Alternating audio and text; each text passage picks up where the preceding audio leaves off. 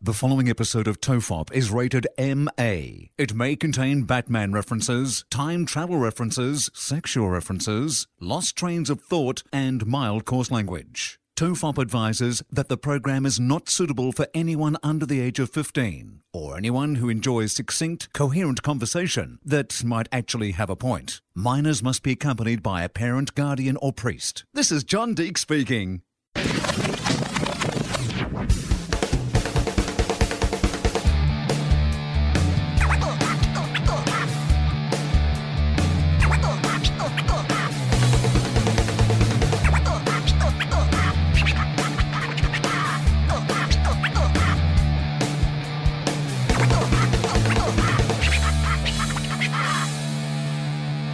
Everyone relax, this is TOEFOP. I'm Charlie Clausen. I'm Will Anderson. Hello. Hello. Happy New Year, Charlie. Happy New Year to you, sir. How long do we say Happy New Year for? It is January the 13th in Australia when I'm recording this, so it's January the 12th in America where you are. How far into the new year do you still belt out a Happy New Year? Is it the next time you see a person?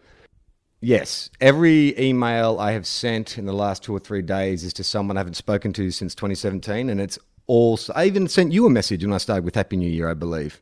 Yeah, well, that's what I mean. I'm quite interested in how long, because for me, I give up on New Year within days of New Year. I'm not celebrating happy. In fact, to be honest, I really only dish out a couple of Happy New Years, like in the sort of post-12 celebrations when you run into someone in the street or you get a cab home. They're getting a Happy New Year from me. And after that, I'm just like, fucking take care of your own New Year. Who am I to tell you whether your year should be happy or not? What do you care the opinion of a stranger? That's the problem with this world. We're too busy worrying about other people's happiness and not concentrating on our own. You know what? I just choose to shut the fuck up and let the people have whatever sort of year that they want to have. So what would your new missive be? Like, have a mediocre New Year? Have a whatever New Year? No, I'm choosing to say nothing, Charlie. I'm choosing to say that either your fate is already predetermined, you know, if you believe that all time, exists at once and everything that it's happened has already happened or is happening concurrently, but we just understand it in a linear fashion, then who am I to suppose whether your new year will be happy or not? What you're really saying is, hey, complete stranger, I wish you well. I would rather just say that. I'd rather just get it out on Front Street and say, hey, complete stranger, I wish you well. When I used to go to church, there's a moment during a mass where you stop and you turn and you shake hands or acknowledge the people around you and you say, peace be with you, peace be with you, peace be with you. And I always thought that was kind of like a lot of effort. That's a lot of pressure to put on someone for the next week, right? What, that they should have peace? Yeah, peace be with you. Because it's like, well, you know, man, like life's stressful. Like I go home, my wife's on my back, you know, I got to take the kids to school. Like I'm not getting a lot of peace. I barely get any time to myself. I can't even go to the bathroom. Can't you, know what? Just lower the bar a little. Right, yeah. You just turn to me and say, I hope you get to have a shit with the door closed. We feel like peace is aiming a little bit high.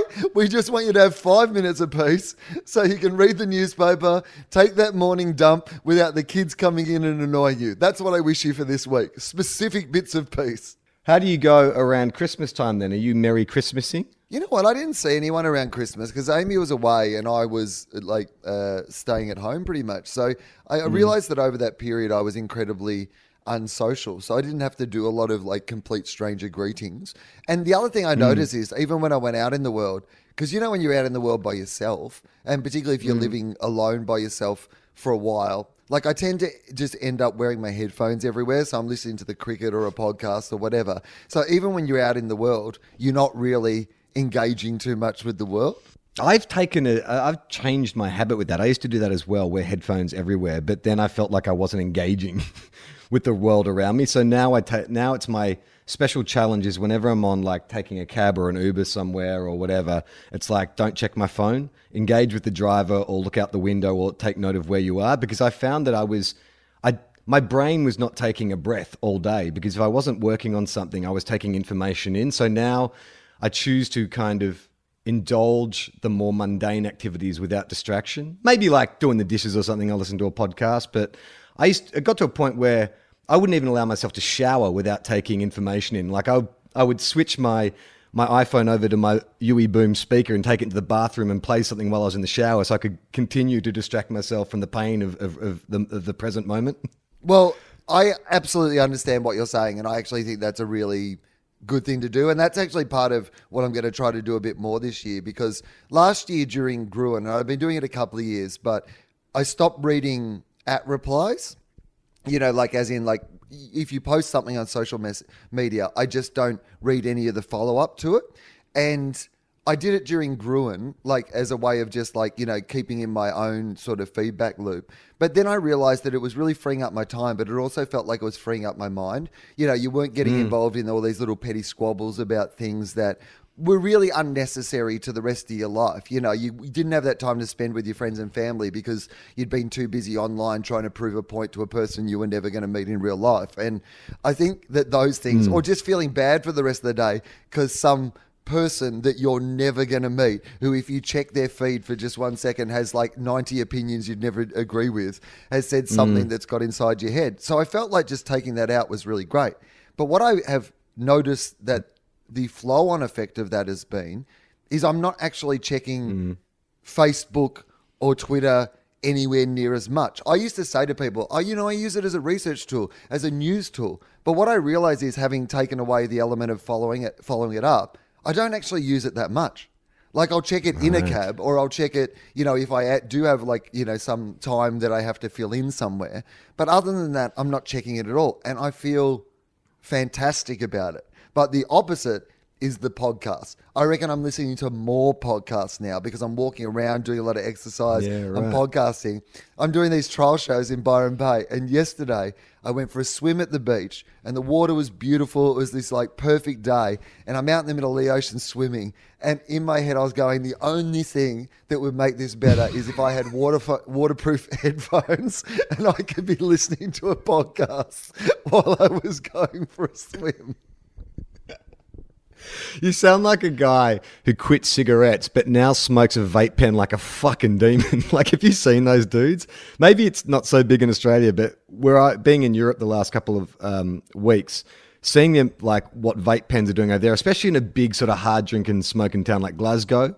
When I was in Glasgow, I went to a few bars and everyone there was on the vape pens, but man, the intensity with which they were smoking that vape pen.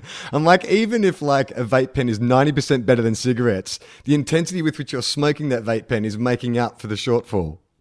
There is a certain, you've never seen anyone casually smoke a vape pen. No. Like, there's two ways that you see people smoke a vape pen. One is like you've said, super aggressively, because they just kind of feel like they have to make up for the fact that it's not a real cigarette by really sucking it into their lungs, or sneakily.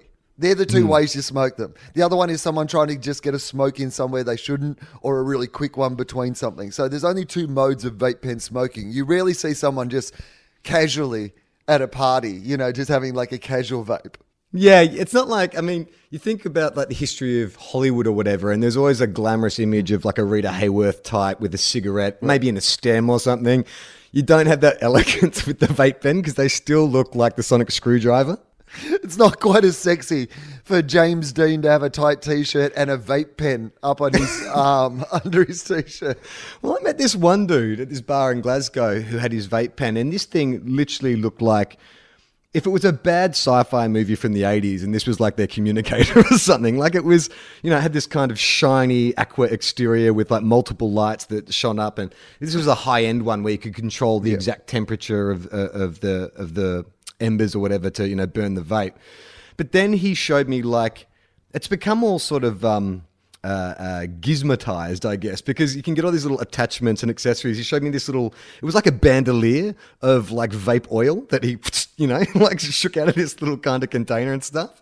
I was like, oh man, like I can see we are now entering the world that we used to watch in sci-fi films as a kid, yet we're completely misusing the technology. Oh, that's absolutely the case. Like, we're developing all these amazing things. And the way that science fiction would speculate about them was that we would develop these things and as a world would use them in the most useful way. But it's not. It's sex robots. It's sex robots and vape pens. That's what we're putting our technology into. I mean, a lot of people have sent this in to us, but recently they've talked about they're building soft robots, like artificial muscle and stuff. So these robots, their physiology and the way their bodies move will resemble like biological creatures. And the whole time I'm like, Westworld came out last year. We all saw that, right? Like they were flexible robots with muscles and stuff. And we saw, like, why are we so tone deaf to what's going on? I think Silicon Valley people watch all those movies with the sound down. So all they do is just watch it. They go, oh my God, cool robots. Oh my God, Terminators look cool. You're like, hang on, you should turn up the volume of this film. He's not the hero. It's like I've met a few people who've seen The Wolf of Wall Street, and to them, it's just fucking, it's like an aspirational film. It's like, isn't this great? Didn't this guy like make it? And it's like, I think you've completely missed the point. Well, I imagine there's got to be some meth cooks who got into it after Breaking Bad, surely. Yeah, I guess so. Did they make it look cool though? I mean, Breaking Bad, it was all seemed terrible. Like he was never at any point, did he get a point where he could relax? It's just like the rabbit hole got deeper and deeper and deeper. Yeah, but this is the point that we're making, Charlie. In Terminator or Westworld, there's a lot of downsides as well. People seem to be ignoring those downsides. And I think in the same way as they do in those movies, that they would do that with like Breaking Bad. If you're someone who was already thinking about starting your own pop-up meth business, I think you would see that as aspirational and inspirational rather than you'd overlook some of the downsides. You'd be like, oh, well, I won't make those mistakes. I remember in the early 2000s or just after Fight Club came out, there were reports that like, you know, in cities all over the world, young men were getting together and forming their own fight clubs. They were so like influenced by that film. And again, it's like, wow, you totally missed the point of the movie. Those men were lost and broken. Like it was pathetic what they were doing. Like Tyler Durden was the product of a diseased mind. It is a really good point, isn't it? It's like watching the third Mad Max film and starting a Thunderdome. Well, I guess UFC's not far away from Thunderdome, right? Yeah, it's I guess so. I mean, Thunderdome is to the death. I guess it's just a matter of time with UFC, right? Well, I mean, I imagine at some stage these sports, and I don't know, has there been people die in the UFC?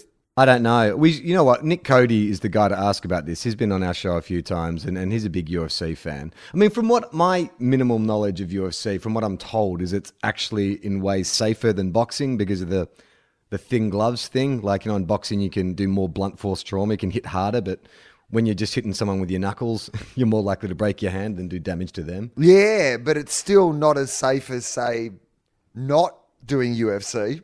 Do you know what I mean? Like, just the thing you're like, oh, what's technically safer than boxing? Oh, yeah, that other thing that looks really unsafe.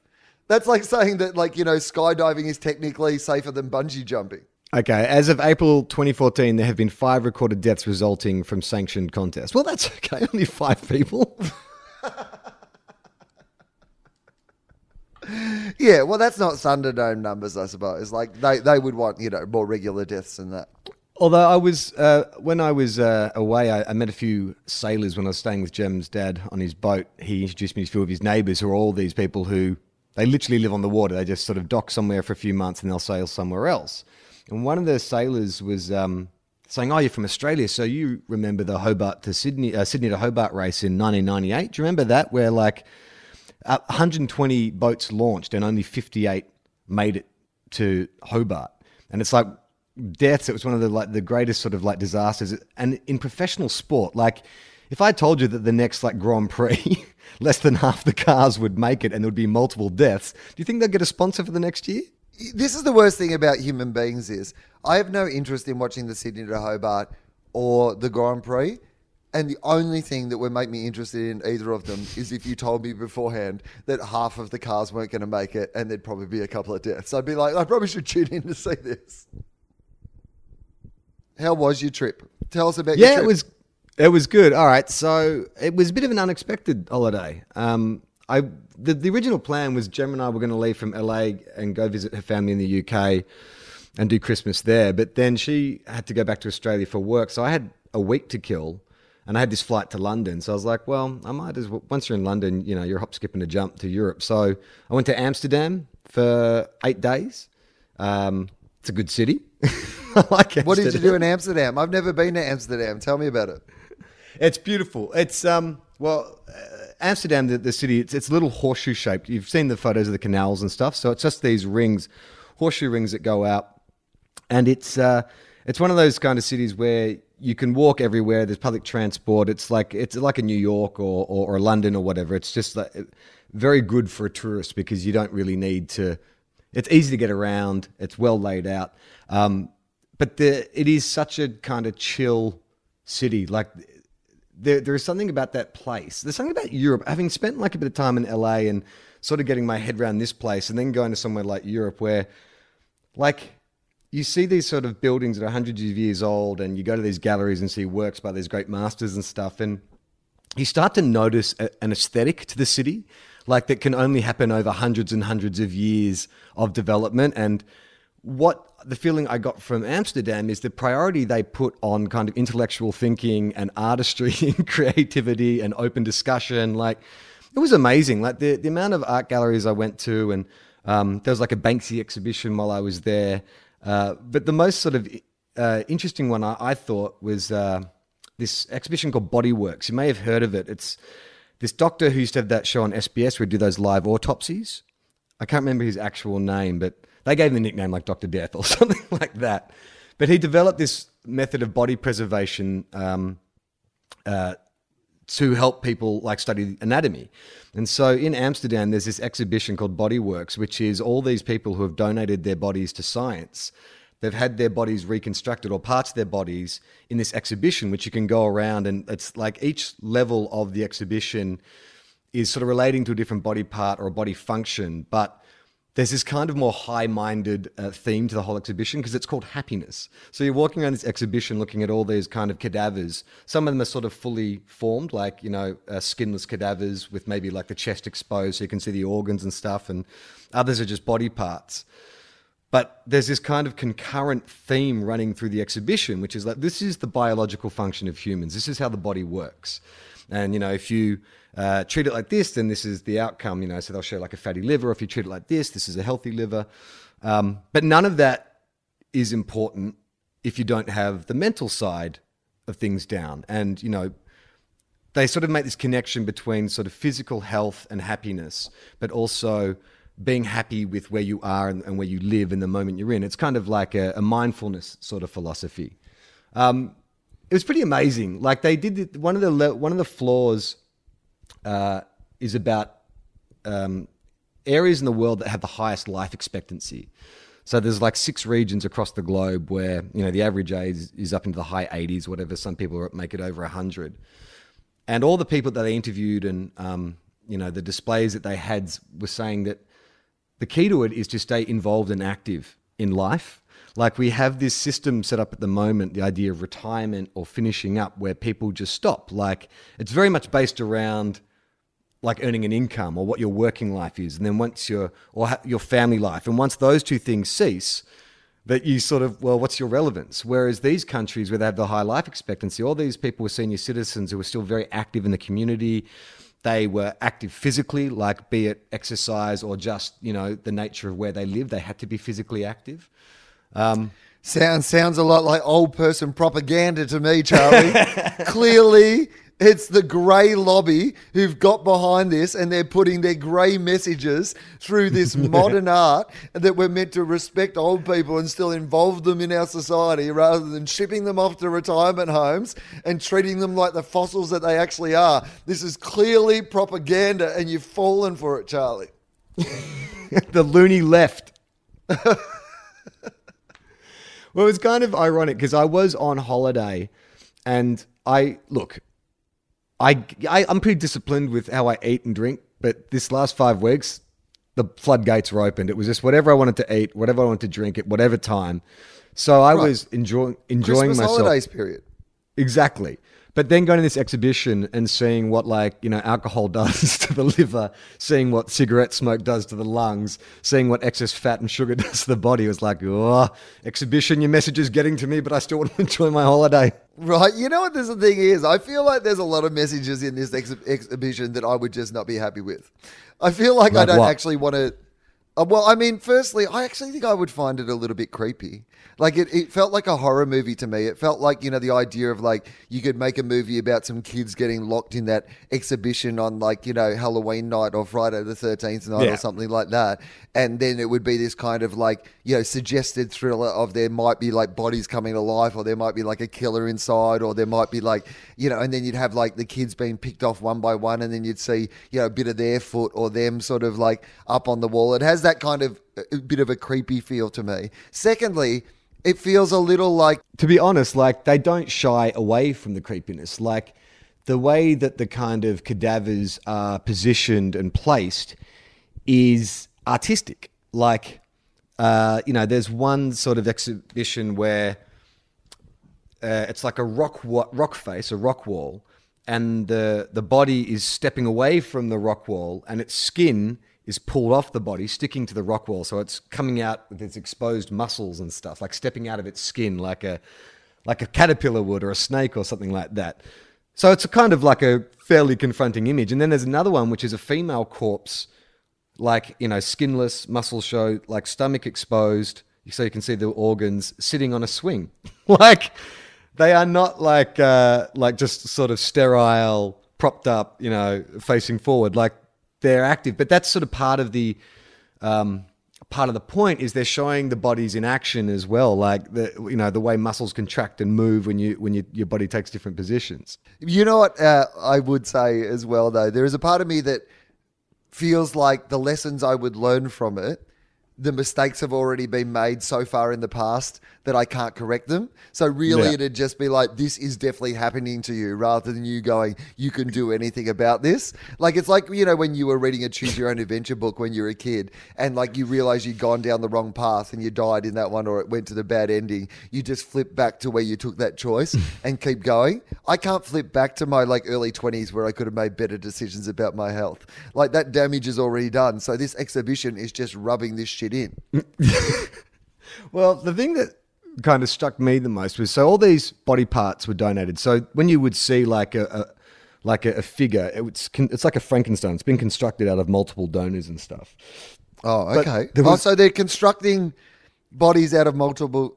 Well, I- see, again, I- imagine if this shit came to life. Like, that's creepy as all fuck. Well, there was one floor that was all about the reproductive organs, right? And so you're going around, and they literally show I guess it's like a cross section of what happens when the penis goes into the vagina. Like, it's two kind of cadavers fucking essentially. But the best bit was you go out I of that wonder, room. can I just ask this though? When you're putting together this exhibition, when do you bring up whether we're going to put fucking in it or not? Is that like the first idea? Is it like going, here's what I'd love to see at an exhibition? Like, I want two cadavers, a dick and a vagina fucking, and then you have to build the rest of the exhibition around it to cover the fact Yeah. that you just wanted to do that? Well, or is there a point in the process where someone goes, this is all a bit boring and scientific, at some stage there better be some corpses fucking in this exhibition?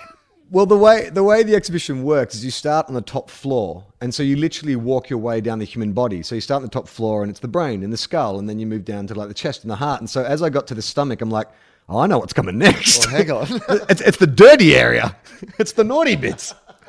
So you go through this exhibit. You go through the section where they're showing like how babies are made, but then you go into this other room, and there's just a little glass case.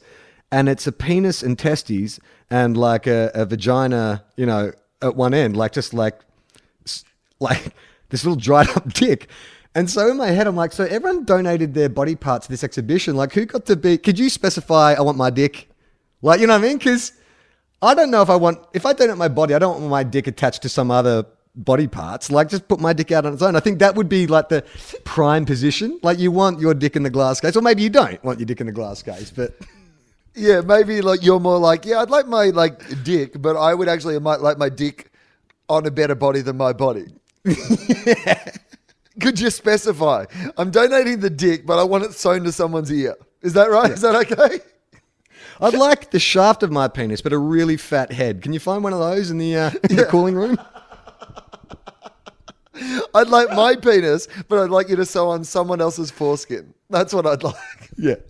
It's a real Frankenschlong. Well, technically, it was Franklin Schlong's Monster. So,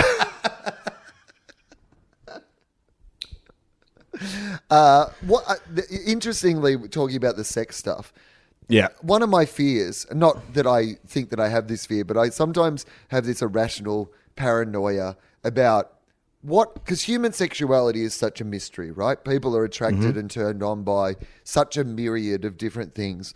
I heard Penn Teller, sorry. Penn and Teller. Penn and Teller. What's his name? It's Penn... Gillette. Penn Jillette. Penn Jillette? That's right. Yeah. Yeah. So Penn Jillette was talking about the fact that he saw someone, a magician's assistants, written on. Like, as in, like, because it was part of the trick, they got a person from the crowd to write on them. And he said just watching someone being written on for whatever reason, it wasn't something he was ever aware that he found sexy. But the minute he saw it, he was like, oh, God, that's weird. Isn't that weird that there's just a part of my brain that for whatever reason that I can't quite identify finds that particular thing that I never would have imagined would be sexy. I always worry about that for things like this.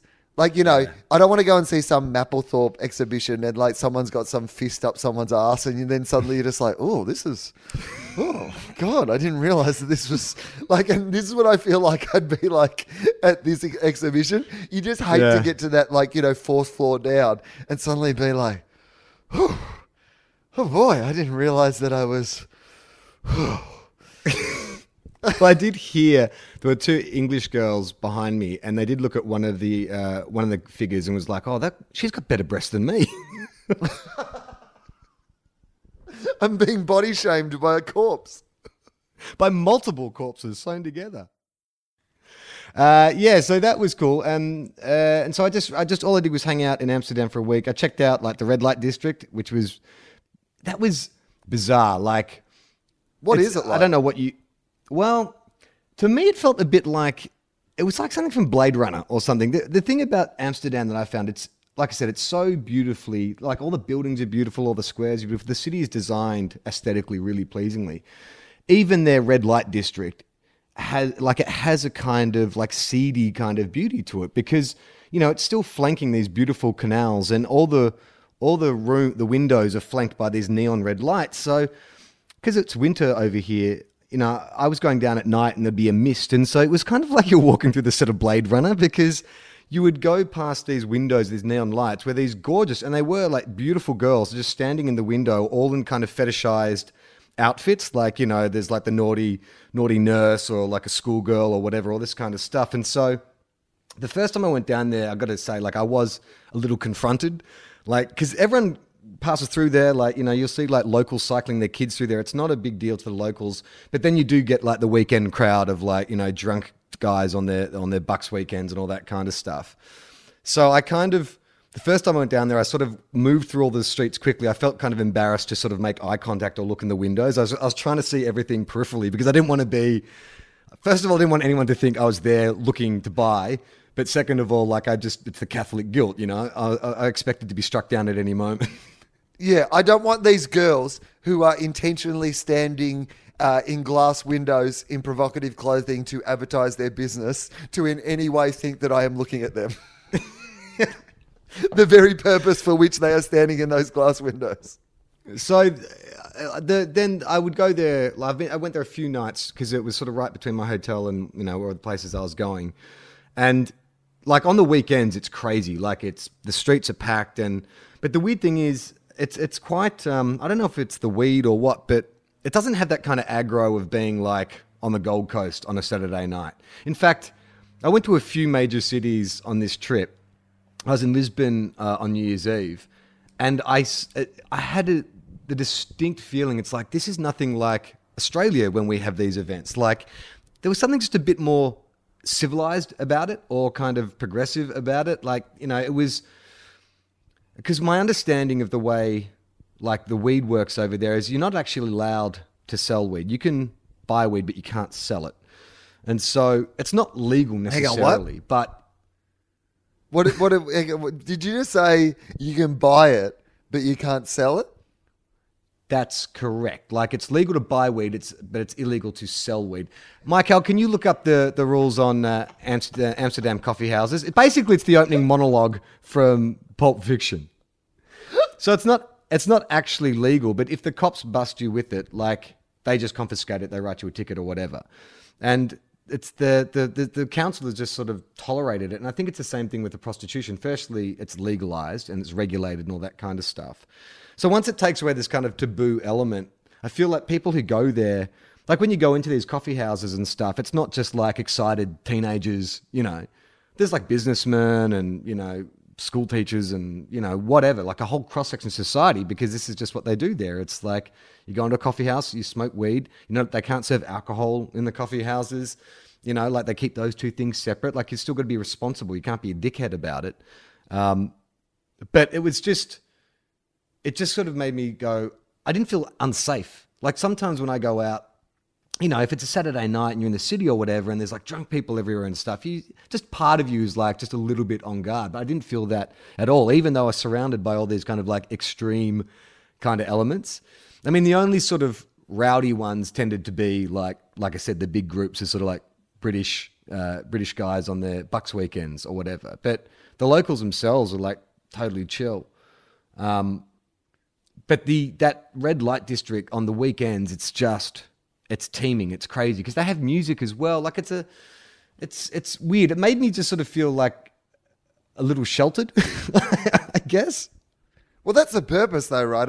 Go on. Michael's got some information here. So, hard drugs such as cocaine, LSD, and morphine and heroin are all forbidden in the Netherlands. Soft drugs such as cannabis in all its forms and hallucinogenic mushrooms are legal under the condition of so-called personal use. As a result, smoking of cannabis, even in public, is not prosecuted as well as selling it, although technically illegal under the Valid Opium Act, blah, blah, blah, blah. It's widely tolerated, provided that it happens in limited controlled ways, i.e. in coffee houses, small portions, 5 gram maximum transaction, not too many portions on stock, only sold to adults, no minors on the premises, no advertisement of drugs. Okay, so yeah, it's like one of those things where, guys, just be chill about it. Just be cool. Don't abuse the rules. Don't go crazy. And I mean, I reckon that's the problem with Australia a lot of the time, is that the minority really, really fuck it up. Like, we can't be trusted with nice things in Australia because most people, you know, behave responsibly with all these things. But then there's always just a minority of dickheads who fuck everything up for everybody else. Well, when I was in Portugal, we got a guide around for one of the days, like a city guide. And he was saying that like 10 years ago, Portugal's economy was in the toilet. They had a massive drug problem. Like, heroin was a huge problem, homeless on the street. And so they took steps to decriminalize it. And now, like, that city, of all the places I went to this trip, that was my favorite. Like, Lisbon is amazing. It's got all the kind of like culture and stuff of something like Paris, but it's a really friendly, open society. And this dude was saying he reckons that that one small step of decriminalizing the drugs helped everything because it no longer became this criminal issue. So it wasn't tying up cops. People were able to get the help they need. It's still not legal there. Like, it's just decriminalized. So, you know, they deal with it in a kind of logical, sensible way. And so they've seen a huge drop in overdoses, drop in teenage use. Like, it just seems like a sensible kind of policy. It's completely sensible. It's ridiculous that we still have a policy whereby, you know, particularly in Australia, with the high rates of drug use, the idea that we are criminalising just small percentages of it in a way that is never, ever going to stop it. You have a massive black economy. If you really wanted to fix the economy, you would at least decriminalise it in a way that, like, stops people going to criminals to go and get this sort of stuff. There'd be processes in place for people to get help. There'd be less stigma around it for people who do need help in those situations. There'd be all these sort of benefits to that. It's fucking ridiculous, the fact that I was watching some ABC TV show and they had footage of people in the city getting busted for pot. And I was like, the fact that you would have a criminal record, that you might not be able to travel overseas for something that is legal in a whole bunch of countries and places now, is just so crazy to me. Sorry, you broke up for a second there. You watched the program. I wasn't really saying anything interesting. Let's get back to your story. Tell me more about Lisbon. I've been at home, Charlie. I've been at home writing my new show and doing fuck all for weeks. You've been traveling the world. You take it from here, and I will just sit back and catch up on your life. Well, before we get to Lisbon, it's worth mentioning going to Scotland because I've been to Scotland a few times with Jem. Obviously, that's where her mum lives. But I've never done a Scottish winter, so this was like going to be my first white Christmas. Oh, and that's the other thing I'd say about my Northern Hemisphere adventure, is Christmas is so much more fun when you're in a cold climate. Like, everything makes sense, like the lights and like all the imagery and stuff. Like, it always feels a bit kind of like out of place in Australia to see like reindeers on a beach and stuff like that. Yeah, but when you're in a Santa's outfit is not very practical for Australian summer Christmas conditions. No way, man. And you always see those like cheap ass postcards where it's like Santa on a surfboard wearing like Red Bull shorts or something. And it's just not the same. It's just not the same. But so I got to go to Scotland and it was snowing, which was just, that blew my mind. Like, I've been to the snow, but I've never been in like, you know, like an urban environment when it's snowing. It was so fucking cool. But we stayed at this place because Jem's mum lives in this little country town on the borders. Beautiful little town, cobblestone streets, you know, what you'd sort of picture in your head.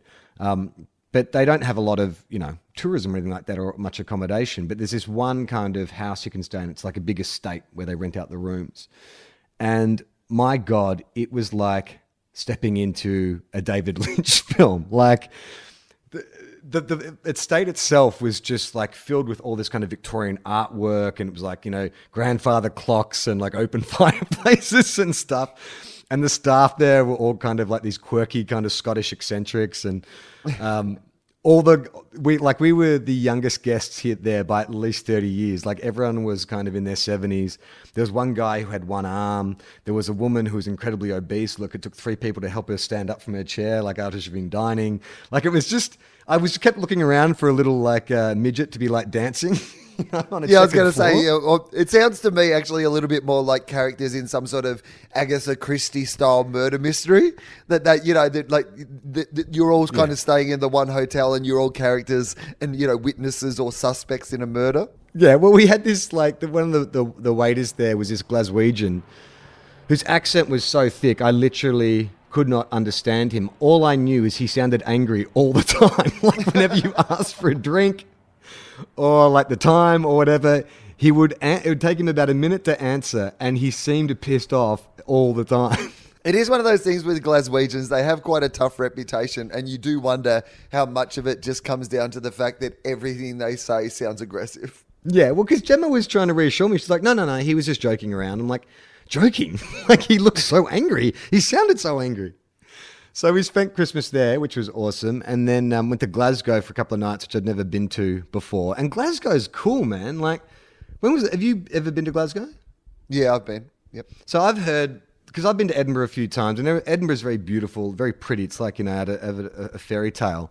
And I'd always heard that like Glasgow was like the tough sibling to Edinburgh, like all the kind of fancy arty types, you know, who have accents like Sean Connery, Ewan McGregor from Edinburgh, but all like real Scots are Glaswegians. But that city is cool as fuck, man. Like, there was so much stuff going on. And it's great because I love Scottish people, but I've always been resistant to kind of more rural Scotland. But to find Scottish people in a big Scottish city, I'm like, oh, cool. It's 2 things I like. You've got big cities here. Great. All right. This can work.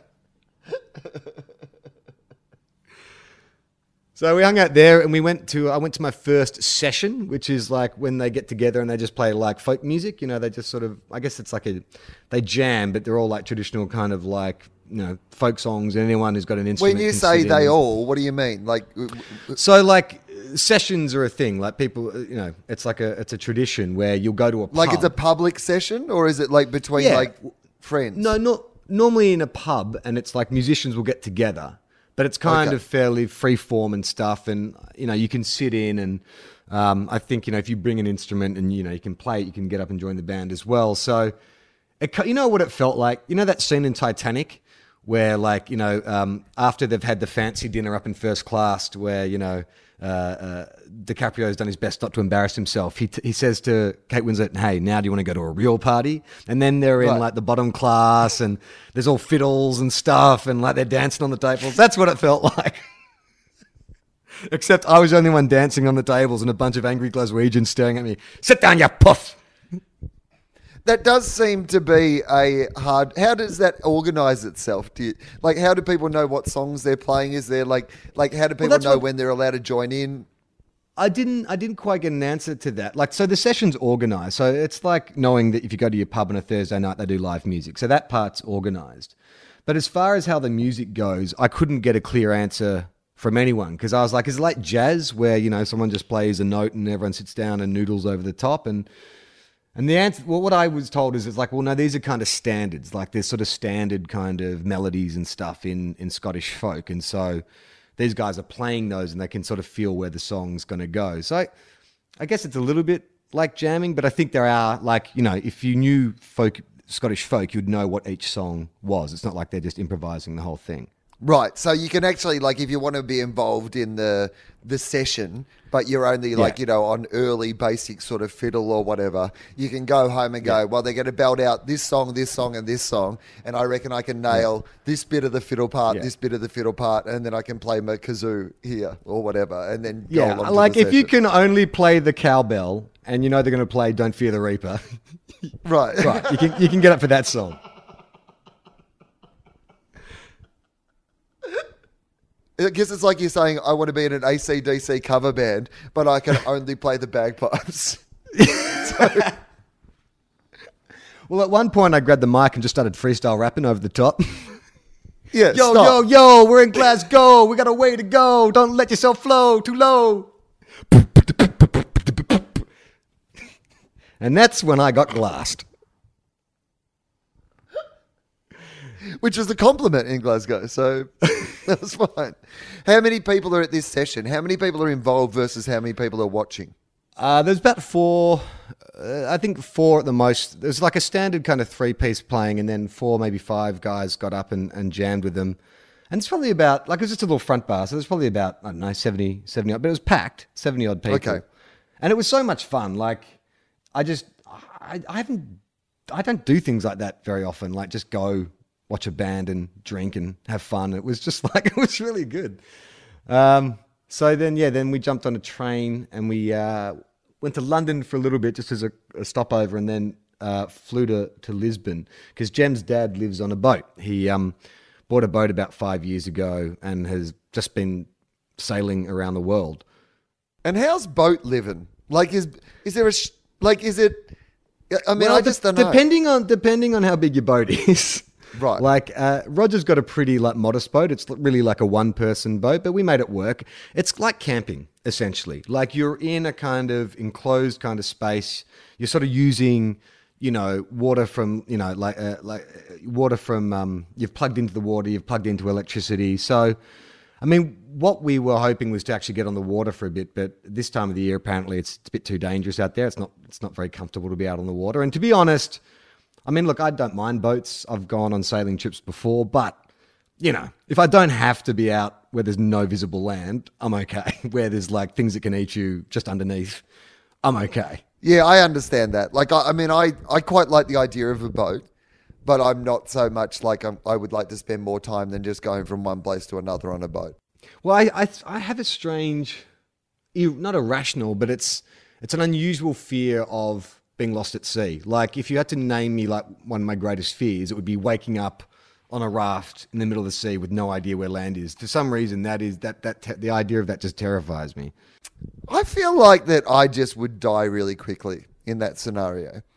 Like, I just feel like if I was on a raft in the middle of the ocean with no drinking water and like hot sun, I feel like my body would just go, well, I can see how this is going. There would be no will to fight. There would be no will to live. I would just literally lie down and I would, like, you know, probably shut my eyes, and I reckon my body would just go, all right, we're done. That'll do, pig. That'll do.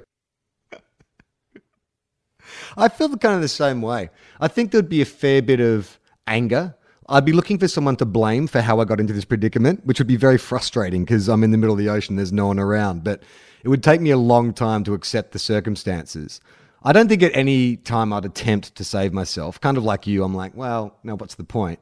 But I think I would rage for a bit. I would yell probably at the ocean. I'd probably cry, I think.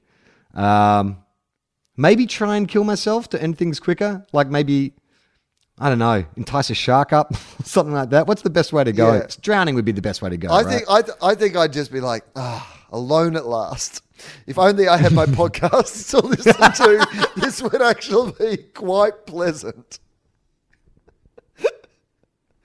I guess I don't know what the worst way to. I guess like you don't want to get killed by a shark, really. I mean, I guess that's the glorious way to go. But I think I just want my body to gently shut down. That's what I would like.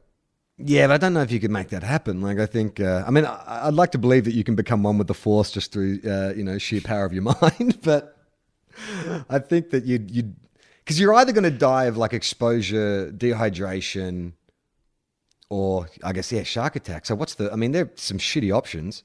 Yeah, I guess you're right. Like, I don't think any of them. Just drown yourself. Just jump off the raft, take a big gulp. It'll all be over soon. Shh. I'd be stroking my own head as I did it. Shh, just be quiet now. You go to sleep, Charlie. The longest sleep. You're right, Charlie. Just drown. Just drown. Just take your sweet relief.